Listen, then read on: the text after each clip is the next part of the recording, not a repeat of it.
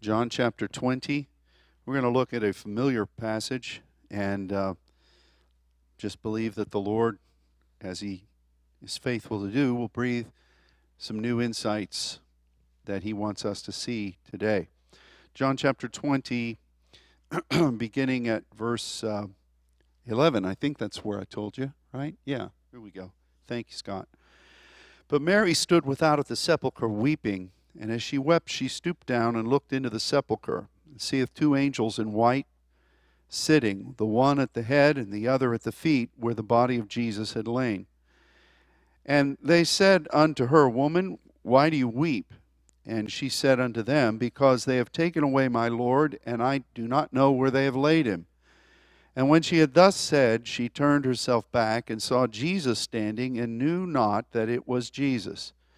And Jesus said to her, Woman, why weepest thou? Whom seekest thou?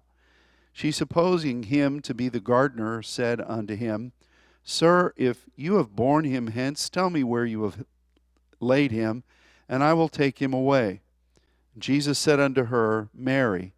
And she turned herself and said unto him, Rabboni, which is to say, Master. Jesus said unto her, Touch me not, for I am not yet ascended to my Father, but go to my brethren and say unto them, I ascend unto my Father and your Father, to my God and to your God. Mary Magdalene came and told the disciples that she had seen the Lord, and that he had spoken these things to her. Then the same day at evening, being the first day of the week, when the doors were shut where the disciples were assembled for fear of the Jews, came Jesus and stood in the midst and said unto them, Peace be unto you. And when he had so said, he showed unto them his hands and his side. Then were the disciples glad when they saw the Lord. Then Jesus said to them, Peace be unto you. As my Father hath sent me, even so send I you. And when he had said this, he breathed on them and said unto them, Receive the Holy Ghost. Whosoever sins you remit, they are remitted unto them, and whosoever sins you retain, they are retained. But Thomas, one of the 12, called Didymus, which was not with them when Jesus came, the other disciples therefore said unto him, We have seen the Lord. But he said unto them, Except I shall see in his hands the print of the nails, and put my finger into the print of the nails, and thrust my hand into his side, I will not believe. And after 8 days again his disciples were with him, and Thomas with them. And then came Jesus, the doors being shut, and stood in the midst, and said, Peace be unto you. Then said he to Thomas, Reach hither thy finger, and behold my hands, and reach hither thy hand, and thrust it into my side, and be not faithless, but believing. And Thomas answered and said unto him, My Lord and my God. Jesus said unto him, Thomas, because you have seen me, you have believed. Blessed are they that have not seen, and yet have believed. Many other signs truly did Jesus in the presence of his disciples, which were not written in this book. But these are written that you might believe that Jesus is the Christ, the Son of God, and that believing you might have life through his name. It's a longer passage than we normally would read, but there are a lot of factors here that I believe we need to consider. First is something that Les mentioned earlier, and that is that when Jesus was placed in that tomb, it was quite an unusual process that was going on. And one of the things that really was amazing to me was that Joseph of Arimathea went to Pilate and asked for the privilege of allowing Jesus to be buried in this new sepulcher, this new family tomb that I guess he had just had either purchased it or had it excavated and then made into something that he felt would be acceptable. And Pilate granted that, and then came Nicodemus, and he had 100 pounds of aloe and myrrh. 100 pounds. That's a lot. Not only with the expense, you want to talk about broken and spilled out. This was a king's treasury of very, very expensive adornings for a body. And that all went on. And then the tomb was sealed. And then you find this. And what we didn't read was that Mary came early in the morning, and she saw the stone had been rolled away. And she went running to tell Peter and John, and to tell, the rest of the group that was there with them. And as soon as Peter and John heard it, John and Peter had a race, and they ran to the tomb. And John got there, and he looked in, and then Peter arrived, and Peter just went on in. And there he saw the grave clothes folded up, and but neither of them saw the body. So they went, and Mary was still there. Now, when Mary this time stooped and looked in, she not only saw the grave clothes, but she saw two angels. One of them was sitting at the head, and one of them was sitting at the feet. And it's interesting to me that here were Peter and John, two of the big three. And they look in. Peter even goes in. The place probably smelled rather aromatic with that 100 pounds of aloe and myrrh plus a 3-day-old dead body for a while there. They take off. Where were the angels? Why didn't these two guys see those angels? And where was Jesus? He was there, obviously, because not only did the angels appear to Mary, but Jesus appeared to Mary. And this is something that I think we need to see. And it goes back to what Thomas was told by the Lord. You believe because you see. Blessed are those who've not seen and yet believe.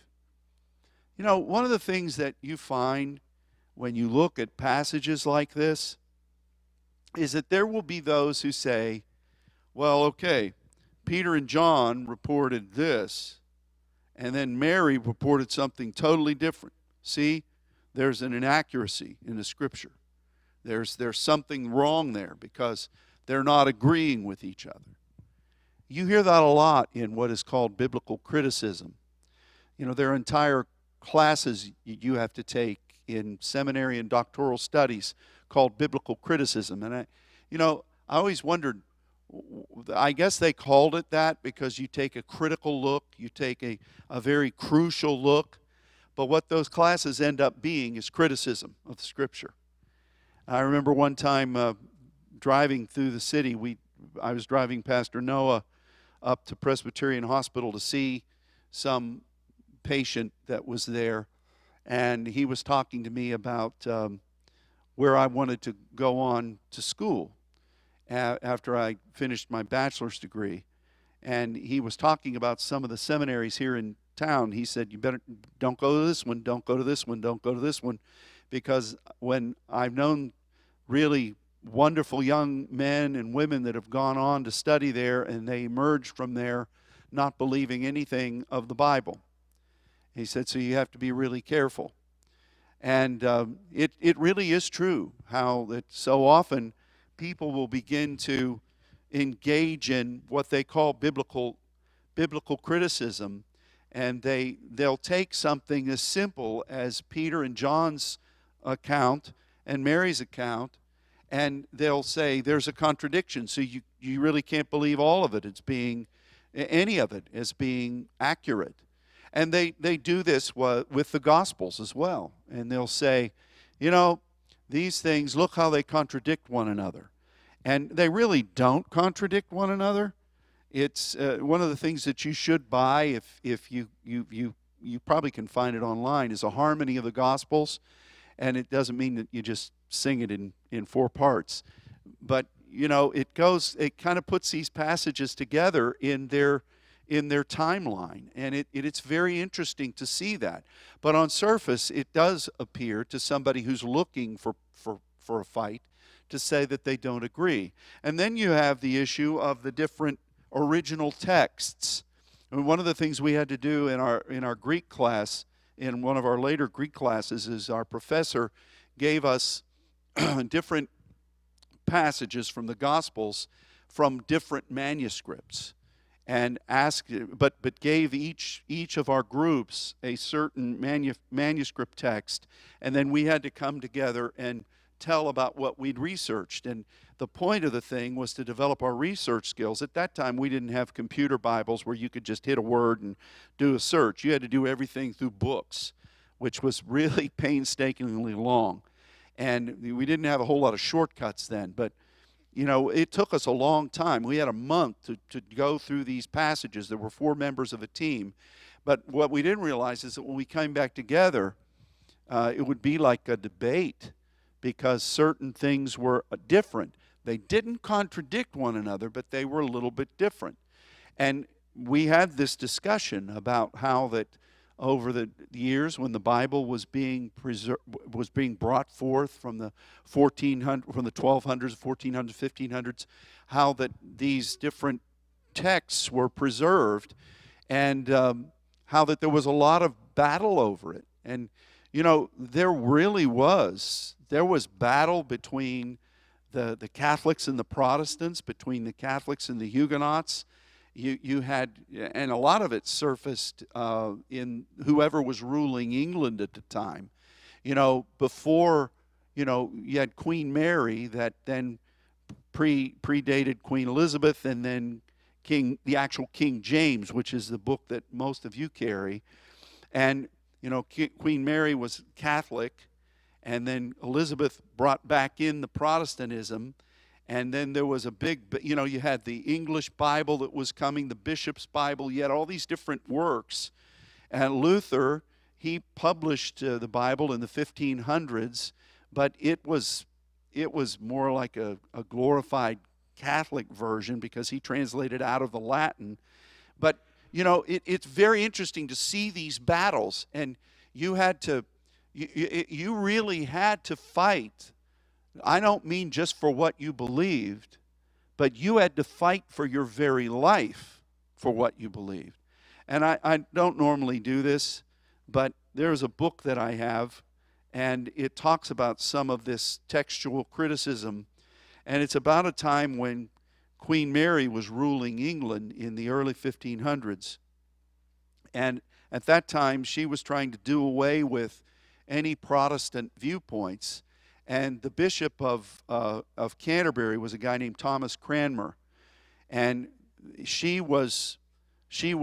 already killed, she had martyred a couple of his contemporaries because they were not willing to surrender what they believed from the Protestant viewpoint. And now she was threatening this man who was basically the head of the church.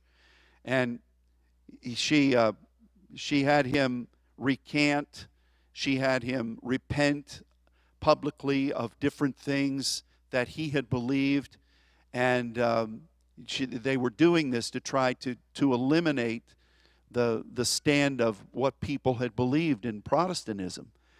And this guy was, for fear of life, going along with it, until finally they wanted him to get up and preach a sermon that had been written that basically did away with all of the things that he had believed and taught throughout his life and ministry. And on the day, I'm going to read this, on the day marked for and she told him, you either preach this word for word, or as soon as the sermon ends, you're going to be executed. What a thing. What a thing. So on the day marked for this sermon, March 21st, 1556, an audience gathered at a service at the University Church in Oxford. They expected to hear him deny a faith that had faltered over the years, one certain to crumble beneath the weight of martyrdom. Shock waves rippled through the crowd as Cranmer deviated from his prepared speech, boldly renouncing all previous recantations and confessing his sin that had compromised his faith. As he pressed into his final words, his voice gathered strength, and he raised his hand and he said, I will punish the hand that signed the recantings of my faith, by putting it into the fire first. And as for the Pope, I refuse him as Christ's enemy and declare him to be the Antichrist with all his false doctrines. What a sermon. As Cranmer's fiery words died away, officials dragged him to the post to be burned at the same site outside the college where his colleagues, Hugh Latimer and Nicholas Ridley, had burned at the stake as Protestant martyrs 6 months before him. Can you imagine that? I'm going to make sure that as a fire burns, that the hand that I use to sign this incantation, that goes in the fire first. Now, none of us, thank God, have to deal with such stunning opposition to our faith. But it is nevertheless as potent and is nevertheless as devious. I love this wonderful passage that we read. And I wonder about the man named Thomas. He's been called Doubting Thomas. I'm not here to malign him. I'm just sticking to what is said here. And I wonder about what might have gone through his mind when all of those guys were there saying, "Our Lord is risen. We've seen him." And Thomas said, "Unless I can put my finger in the holes where the nails were through his hands and stick my hand up into his side, I'm not going to believe." I wonder about that. I wonder about what had gone on in his thinking, what had gone on in his spirit. And I wonder about that battle for faith that went on. We're in a battle for faith today. I mean, the very heart of these words, this passage that I read right here, this passage that we just read from John, if you look at much of anything on the internet, you'll find people who say, this is not the Word of God. They'll say, this was not written by John. Dennis just wrote a book about John, and he undoubtedly saw that. You can see a picture of before and after picture that Pastor Fabian made for the cover. John is a young man, John is an old man. I don't know who snapped that, but it's really kind of interesting. I'm surprised John had that much hair after all those years. But, you know, there are people who say that this couldn't have been written by John. And, you know, you want to see a real interesting thing. See the battle of the book of Revelation. See the battle over the years about the book of Revelation. And they all say John would never have been able to write these. And they say the same thing about Matthew, Mark, and Luke. They say these weren't written by these guys. And really, when they were written, they're not written in a language that we should even study. And everything about what you and I believe, everything about what you and I believe that God has preserved in this Word has systematically been ridiculed and mocked and has been made in the minds of some very potent voices in denominations to be a debunking agent. And so think about that. If these words weren't written by these guys, the ones who the Bible says wrote them, and if they really aren't accurate, then we don't know what to trust. And forget about studying any of the things that the Spirit of Truth has been leading us through. Because if you don't believe that these have been preserved by God and that they're inerrant and inspired, then what use is it for you to even look up the meaning of any word, because they'll say that's not what was used anyway. And even in these scriptures, even if it is a word that's used, we don't know who wrote it, and it's probably just some vague recollection made up. And they'll say, well, you know, these were really probably not penned till many decades after the things actually happened. So who's to say whether, even if these guys did remember, that they're actually accurate? You know, so many things about these arguments are like a stone rolling down the hill. Once you believe one thing, then the next roll down the hill of disbelief takes speed and gains momentum. And before you know it, you're at the bottom of the hill, crashed into the valley, believing nothing. That's the end result of this, that people would not believe anything. It's back to the days of Judges where everybody does what's right in their own eyes. And I just want you to know that we need to really hold on to what we believe, or we won't end up believing anything. Even the issue of, if you take away the Gospels, if you take away the validity of the Scripture, then the whole story of Jesus isn't something that you can really believe in. And, these battles, we think that they're being fought right now, and they are to some degree, but these are hundreds of years old. These battles, what I just read out of this book, happened 500 years ago. Same battle. And now the voices that rose that would say, you can't believe this, you can't believe that, you can't believe this, you've got to embrace this other doctrine or lack of doctrine. It's in some ways the same voices saying them 500 years removed. And you've got to hold on to what you believe. You've got to hold on to the crown that God has given to you. Let no man take it. And at issue is this testimony of the resurrection of Jesus. I studied about, and just for everybody, I know you're not looking up. I'm following my watch, not that clock. And I purposely set my watch back 15 minutes so that I'm in good shape. What? It's 11:30. Yeah. Oh, my goodness. I like to study different things about archaeology, biblical archaeology. And there's a guy that I followed who's a Jewish guy, and he would go to a lot of these sites that are freshly being excavated in throughout the Holy Land. And it's really fascinating to watch what they discover and how it really has served to show the validity of things that are written in Scripture. And I was very disappointed that about a year and a half ago, this guy, who's not a Christian, but we bless him anyway, he had done some excavation together with some other group in Israel, and they said that they had found the tomb of Jesus' family.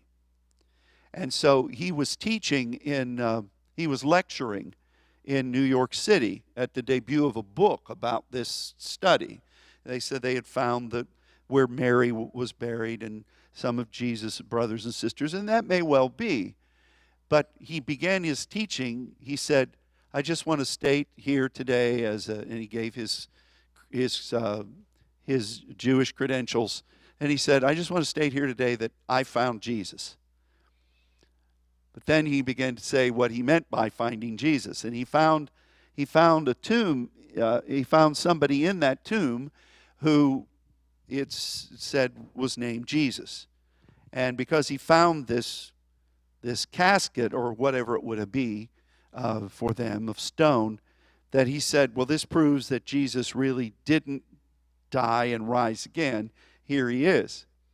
And I thought, and then they went through all this thing, and they were talking about all these historical things and the carbon dating and the different things that they'd done and the DNA analysis of bones that were in there and everything.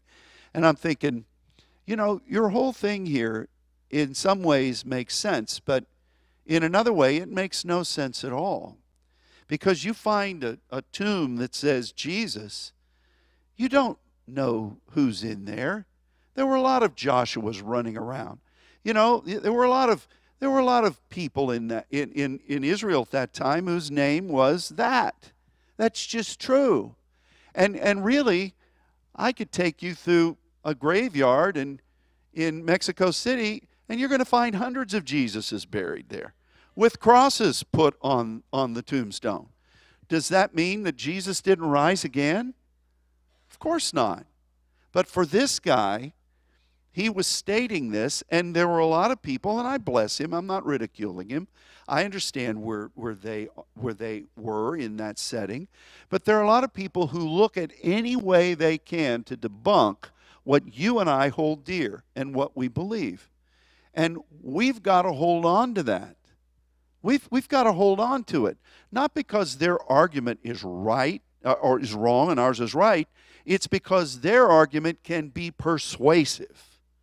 And as soon as you start, it's just kind of any other thing. If you got a salesman and you start buying into whatever they're saying at the very beginning, pretty soon you become aligned there, and you're going to be on grounds to purchase whatever it is that he or she is trying to sell you. And so we believe in the resurrection of Jesus Christ. There's no question. We believe that the Scriptures have been anointed by God and preserved. However he did it over the hundreds of years. However he did it over the thousands of years. This is God's Word. And as soon as you start nitpicking and tossing out and ripping out and questioning and listening to critical thinking, you set yourself on such unsteady ground that you're just almost going to fall. Now, it doesn't mean that we need to be, I'm thinking of a word that will be acceptable that mothers wouldn't mind their kid hearing. It doesn't mean that we need to be gullible and believe this no matter what. We believe this because it's true.